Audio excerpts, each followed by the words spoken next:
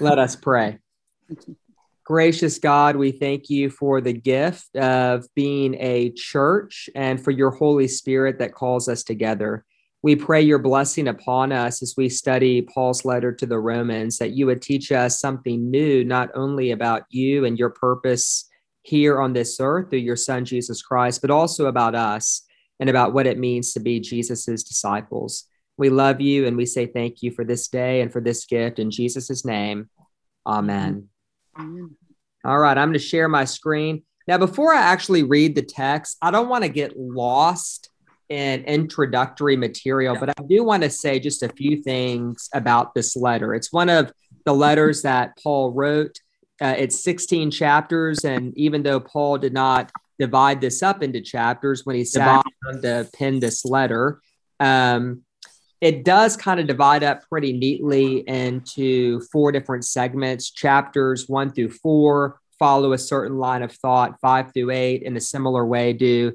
9 through 11, that's a little world of its own by the time we get there. And then 12 through 16 all seem to go together. One of the things that you'll note when we study this letter is that Paul quotes the Hebrew scriptures a lot. And he quotes in the Greek version, which is the Septuagint, but Paul is doing that because what he is trying to accomplish in this letter is to articulate how God's purpose for the world has culminated in Jesus the Christ, or Jesus the Messiah, which really for Paul, I love the translation, true king of the world. This is about who really is the true king of this world. Paul wrote this letter in the winter of either 57 or 58. The context is he's going to take a collection to Jerusalem soon. He also hopes to visit Spain, and he wants to kind of pass through Rome and stop there to encourage the Christians on his way, and maybe also to collect a little bit of money. Paul has never visited Rome before. He's never met these Christians in person, and these are not communities that Paul himself founded. But Paul is pretty famous. He has a good reputation, and he has tried to visit them before.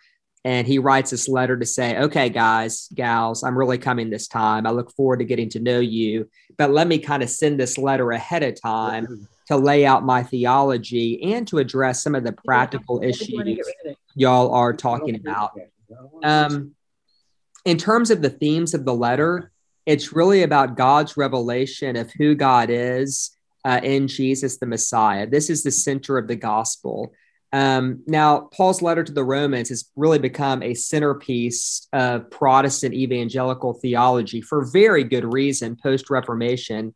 You know, if you grew up like me, like in young life, you might have been walked down the Romans road, which is kind of these are the 5 things in order to get saved.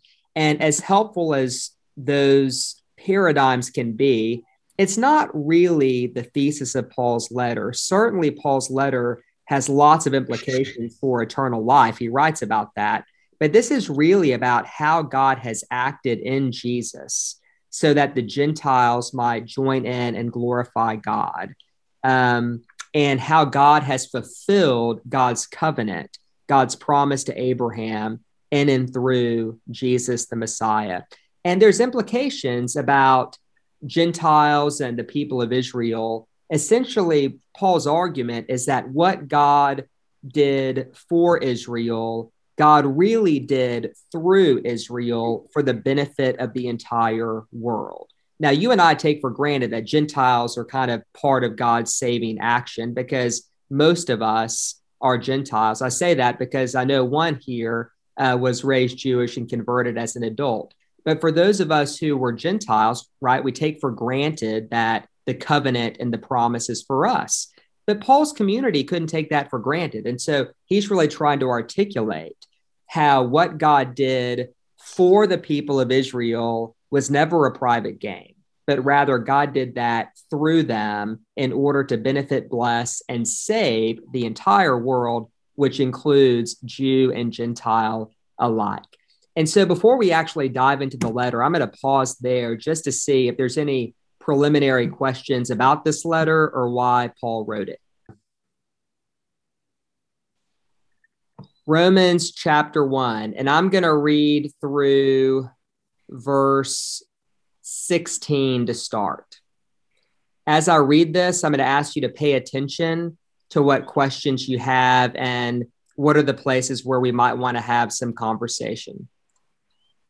Paul, a servant of Jesus Christ, called to be an apostle, set apart for the gospel of God, which he promised beforehand through his prophets in the Holy Scriptures, the gospel concerning his Son, who was descended from David according to the flesh and declared to be Son of God with power, according to the Spirit of holiness by resurrection from the dead, Jesus Christ our Lord, through whom we have received grace and apostleship to bring about the obedience of faith among all the Gentiles for the sake of his name, including yourselves who are called to belong to Jesus Christ. To all God's beloved in Rome who are called to be saints, grace and peace to you from God our Father and the Lord Jesus Christ. First, I thank my God through Jesus Christ for all of you, because your faith is proclaimed throughout the world. For God, whom I serve with my spirit by announcing the gospel of his Son, is my witness, that without ceasing I remember you always in my prayers, asking that by God's will I may somehow at last succeed in coming to you. For I'm longing to see you, so that I may share with you some spiritual gift to strengthen you, or rather, so that we may be mutually encouraged by each other's faith, both yours and mine. I want you to know, brothers and sisters, that I have often intended to come to you, but thus far have been prevented, in order that I may reap some harvest among you, as I have among the rest of the Gentiles. I am a debtor both to Greeks and to barbarians, both to the wise and the foolish, hence my eagerness to proclaim the gospel to you also who are in Rome. For I am not ashamed of the gospel. It's the power of God for salvation to everyone who has faith, to the Jew first, and also to the Greek. For in it, the righteousness of God is revealed through faith, for faith, as it is written, the one who is righteous will live by faith. Okay, I'm going to go ahead and pause there and just offer a few intro notes, and then we'll dive right into our conversation. So how does Paul start this? He says, Paul, a servant. The Greek word is doulos. It's better translated slave. And so Paul writes this letter introducing himself as a slave of Christ. Now, this would have been powerful because the church at Rome would have had slaves as part of their membership. And so imagine hearing this letter read aloud in this community where both slave and free worship together, and hearing Paul call himself a slave in order to share a gospel about the true king of the world who took the form of a slave. Now, everything Paul says, especially in the first 7 verses, is a 45-minute lecture all of itself. But I just want you to kind of look at how what Paul does here is jam-packed with meaning, and every word he says is very intentional. He says he's called to be an apostle. That means set apart, one who's sent in order to announce a message. He's set apart to announce the gospel. That word euangelion means good news. And so the idea of the good news is that something has happened, something in history that has truly changed the course of the world. And as a result, the future looks different. So if you go have an operation and that operation is successful and the surgeon comes to offer you the good news that everything worked, your life looks different now because the surgeon did his job. The surgery was successful. You're healthy. That's kind of what the gospel is. Something has happened. And as a result of this real thing happening, the future looks different. And even though this is about the future, Paul says in verse 2 that this is tied to the past. This good news was promised beforehand in the Holy Scriptures, what you and I know as the Old Testament. And it's about this person who was descended from David according to the flesh. In other words, anyone who's read the Old Testament carefully knows that the people of Judah, the remnant, out of them, the ruler is to arise. So it's very important to descend from David. And he was declared to be Son of God with power according to the Spirit of holiness by resurrection from the dead. Now, one thing about this word Son of God, now in reading Paul's epistles, I do believe that Paul understands Jesus to be not just Messiah and King, but something akin to what you and I understand as divine, God himself. That's very clear in reading Paul. But it's also important to note that whenever Paul uses the phrase Son of God, we don't have a full-blown Nicene Trinitarian theology developed. He's not necessarily speaking only of Jesus's divinity. I'm not ruling that out, but it's important to name that Paul is trying to bring the Old Testament scriptures to bear on the present moment, and that in the Old Testament, Israel is declared to be God's son. And so, for instance, Psalm 2, speaking of Israel, he said to me, "You are my son, today I have begotten you." But anyone who has read the Old Testament knows that Israel as a whole was not an obedient son. They were a disobedient son. They broke the covenant. They broke the laws. And so here Paul is setting up a story about God's true son who will be obedient and how that's going to be tied to what Paul calls the righteousness of God being revealed, or the way N.T. Wright translates that is the covenant justice of God being revealed. This is about how God is going to fulfill God's covenant, because the people of Israel and humanity as a whole, going all the way back to Adam and Eve, track record's not very good for humanity. So this is the obedient son who will do for us what we cannot do for ourselves. And in verse 5, Paul says that we are to get in on this obedience, right? Through whom we have received grace and apostleship to bring about the obedience of faith among all the Gentiles, including yourselves. Now, again, you and I take for granted the idea that man, woman, slave, free, Gentile, Jew is included in the covenant promise. But Paul is really kind of breaking new ground here. And Paul is really trying to articulate the universality of the gospel and who the promise is for. And so after all this preliminary, identification of himself and teeing up what this letter is going to be about, Paul then switches in verse 7 to get a little more personal, less heady, less theological. And he basically says, to the Christians in Rome, I'm really thankful for you. Your faith is proclaimed throughout the world. And whenever Paul uses the word faith, he's not talking about a religious experience. He's not talking about a fully developed school of doctrine that they've all agreed to. He's really talking about an allegiance, a deep allegiance to Jesus as King. And in the background of that allegiance would be the allegiance that Caesar, right, King of Rome, wants from his subjects, the allegiance the pagan gods would want from those who would worship them. This is really a question of, where is our allegiance? To what king do we bow? Do we bow to the god Caesar? Do we bow to the god of money? Do we bow to the god of ethnic purity, which some Jews might have been tempted to bow to? And Paul says, no, you bow to King Jesus. That's what faith is all about.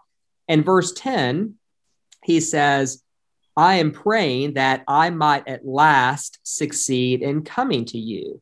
Paul has tried before.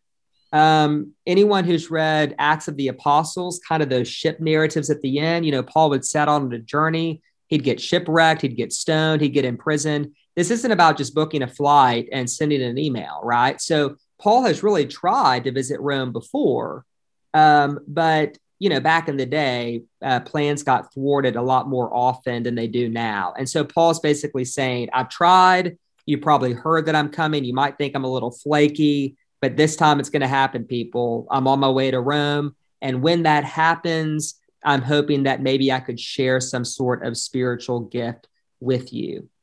And then finally, friends, verses 16 through 17, most scholars would say this is the thesis statement of the whole letter, that these two verses are what Paul will unpack for the next 16 chapters. I'm not ashamed of the gospel. Why would anyone be ashamed? Well, it's about how the true king of the world took the form of a slave, died on the cross, and is somehow reconciling all these enemies to himself and in through that act. Jesus himself knew that there was something shameful about the cross. In Luke 9, he said, whoever is ashamed of me and my words, the Son of Man will also be ashamed when he comes in glory with his holy angels. And of course, the prophet Isaiah said, whoever believes in him will not be put to shame. And so this idea of not being ashamed of Jesus, not being ashamed of the gospel, this is not a new theme, but a theme that Jesus introduced, building off of Isaiah, and that he is now picking up to say, I'm not ashamed.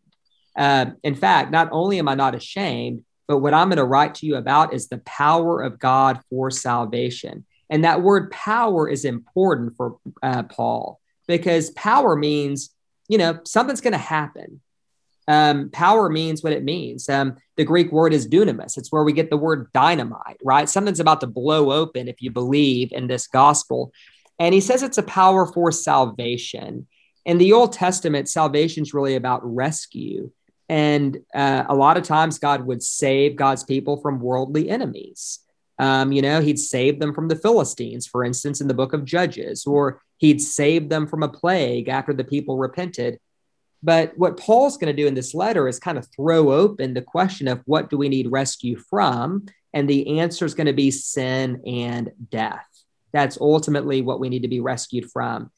And then Paul says, those who have faith kind of get in on the power of this salvation. He says to the Jew first and also to the Greek. N.T. Wright translates that to the Jew first and also equally to the Greek. And really what Paul is doing here is walking a fine line, because he's of the tribe of Benjamin. He knows that the promise came to Israel first. So Paul's Jewish. He knows how the story goes, right? To the Jew first, but to the Jew and also equally to the Greek. Paul's trying to walk this tension here to say God chose Israel, but what God chose Israel for was to be a vessel for the whole world. And then verse 17, he says, in the gospel, the righteousness of God is revealed. Now, we can have lots of conversation about this word righteousness. It has a lot of meanings. The Greek word is diakosune. So Sermon on the Mount, Jesus said, unless your righteousness exceeds that of the scribes and the Pharisees, you'll never enter the kingdom. It's the same word. And in one instance, it can mean the inner goodness, right? Diakosune has an inner quality, but it also has an external quality of covenant justice, right? For God to be righteous means that God keeps God's word. God keeps God's covenant. God does not break promises. And essentially what Paul's teeing up is, that promise God made a long time ago to Abraham, that promise that the whole world would be set to rights in and through your descendants. Well, guess what? God has been faithful to that covenant. And now we get in on that. It's good news and it's powerful and it's for everybody. Okay, I'm going to go ahead and stop there. That's the first 16 verses. And let's go ahead and see what y'all are thinking. All right, now we're going to go to the second half of Romans. Now, I've done Bible studies on Romans many times throughout my career, and I've never escaped getting through verse 26 and 27 without it leading to a lot of heated conversations. So I've just decided to preemptively offer a pastoral note on those verses at the end of this teaching. And then if there's energy there and y'all want to talk about it, we're welcome to, but we don't necessarily have to. Okay, verse 18. For the wrath of God is revealed from heaven against all ungodliness and wickedness of those who by their wickedness suppress the truth. For what can be known about God is plain to them, because God has shown it to them.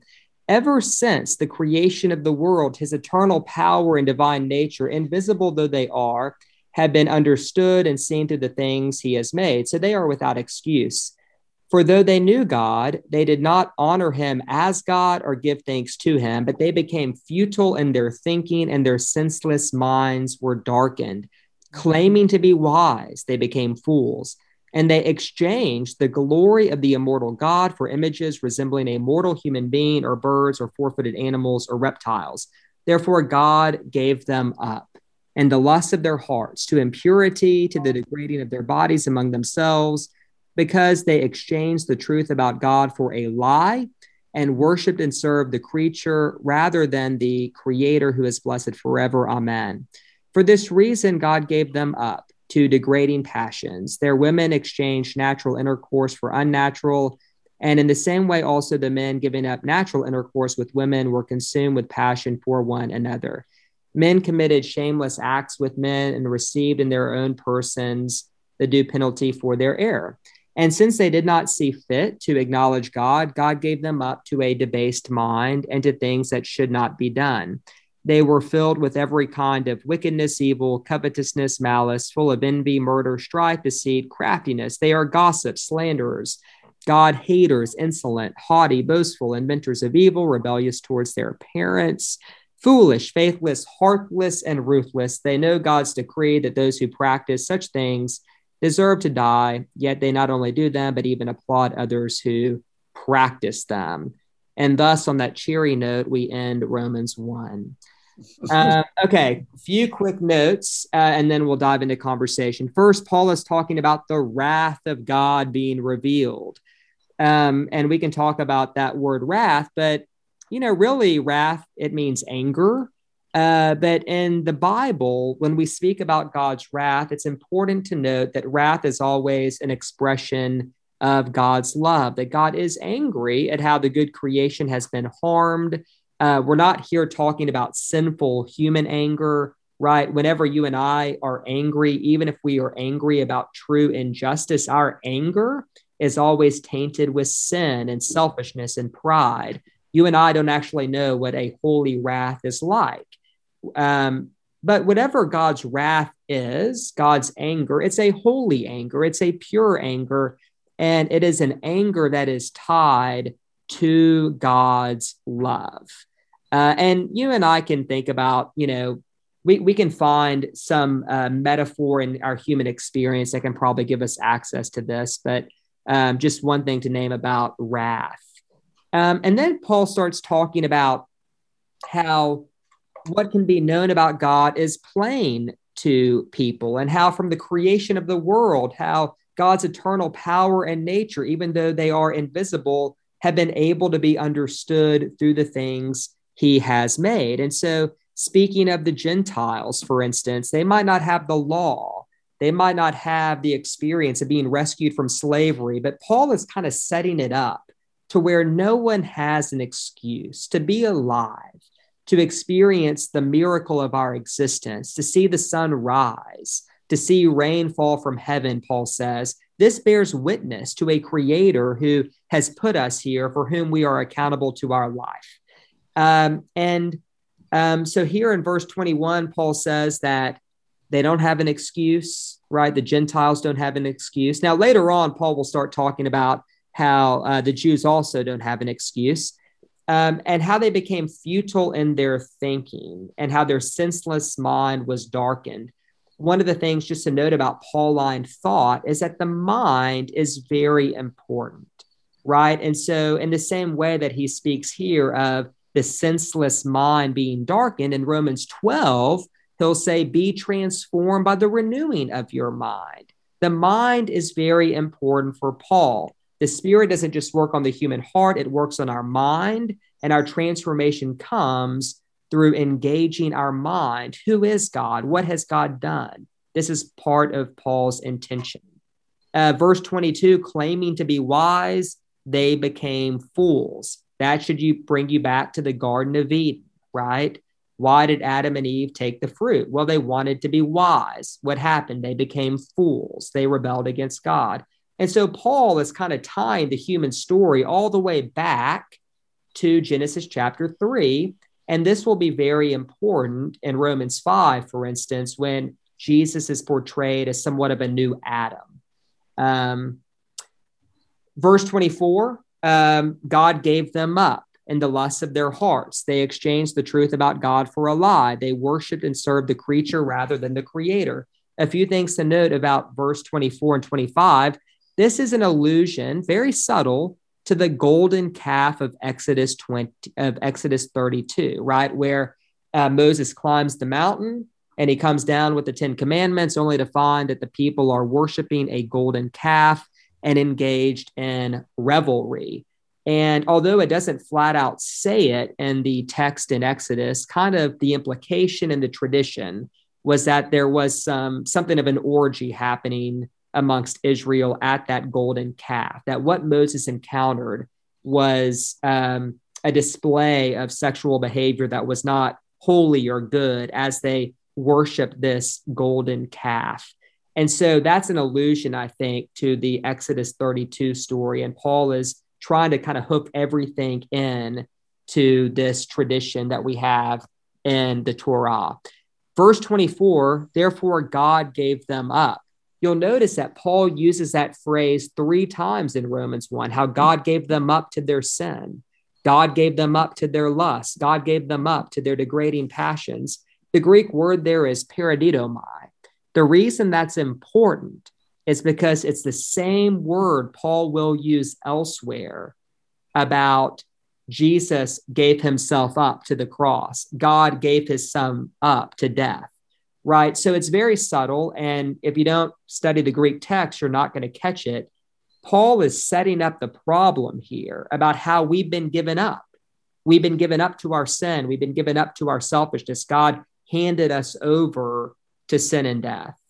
But it's not the last giving up. The last giving up will be the giving up of his son, Jesus Christ, or the self-giving of the son to die on a cross. And so in the same way that the problem is framed as a giving up, so will the solution be framed as a giving up. And in that will be revealed the righteousness or covenant justice of God. I'm going to talk about verses 26 and 27 at the end. I'm just going to kind of bracket that for a moment. And since they did not see fit to acknowledge God, God gave them up to a debased mind. In fact, I believe that the Greek actually says unfit. It's a little bit of a pun. Since they did not see fit to acknowledge God, God gave them up to an unfit mind.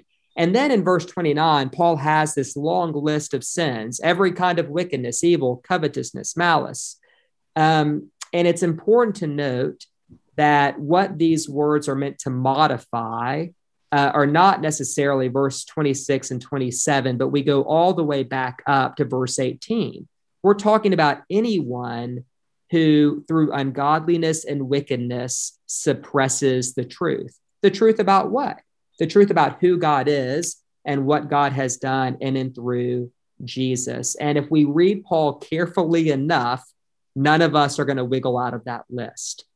It's also important to note about this long list of sins, because it sounds really dark. It sounds, oh, there's Paul being judgmental again. There's Paul being a big old jerk. That's not actually what's happening. A few things to note about this. This is really Paul's riff on a similar Jewish list that would have circulated in the day. And there were similar pagan lists. Remember, there were great pagan philosophers like Seneca and Cicero who actually wrote about virtue. And even pagans had lists like this. And they said that if you live your life, if this is what your life looks like, it is the way that leads to death. And so part of what Paul is saying is that we've all been given up to death. But of course, that's not going to be the final story. And then let me just offer a quick word about verses 26 and 27. I think in today's context, you can't read Romans 1 without just saying a word or two about that, because I know that many of us have family members who are gay, or we all have some friends and acquaintances who are gay. We belong to a church that really seeks to offer grace and connection to all people. And of course, we're mindful of how gay Christians have been hurt and shamed by the words of Romans 1. And so I think what I really want to name about that, I think there's many mistakes that we can make. I think one mistake is we don't want to turn Romans into a moral code book. And the reason I say that is because the thesis is really about the covenant justice of God being revealed. And so if we're kind of on that side that's tempted to use Romans 1 to make judgments about other people's behavior, we definitely need to give some consideration to Romans 2, right? Especially verse 1, which we'll get to next week. And then, of course, Romans 14, where Paul really does write about ethics, but the issue there is meat offered to idols. He really links the morality of an action to the faith behind it. He'll say anything that does not proceed from faith is sin. So I'm not really trying to wiggle out of these two verses, but just to say Romans 1 is not a moral code book, and that the whole point of this chapter is to implicate all of us together in this position of needing saving. And then the other thing I would just say is that, Paul was a first century Jew. And the other error would be to kind of like try to twist him and to create him into like a 21st century progressive individualistic American. And Paul wasn't that. And so if y'all want to talk about these two verses, we can. But I think what I would offer is that they're not central to the overall point Paul is making in the letter. And that the main thesis is ultimately about how God has acted and how all of us are in need of rescue. So I'll just go ahead and pause there. And if y'all are interested and if y'all need to talk more about that, we can. But if not, we'll talk about other aspects of Romans 1.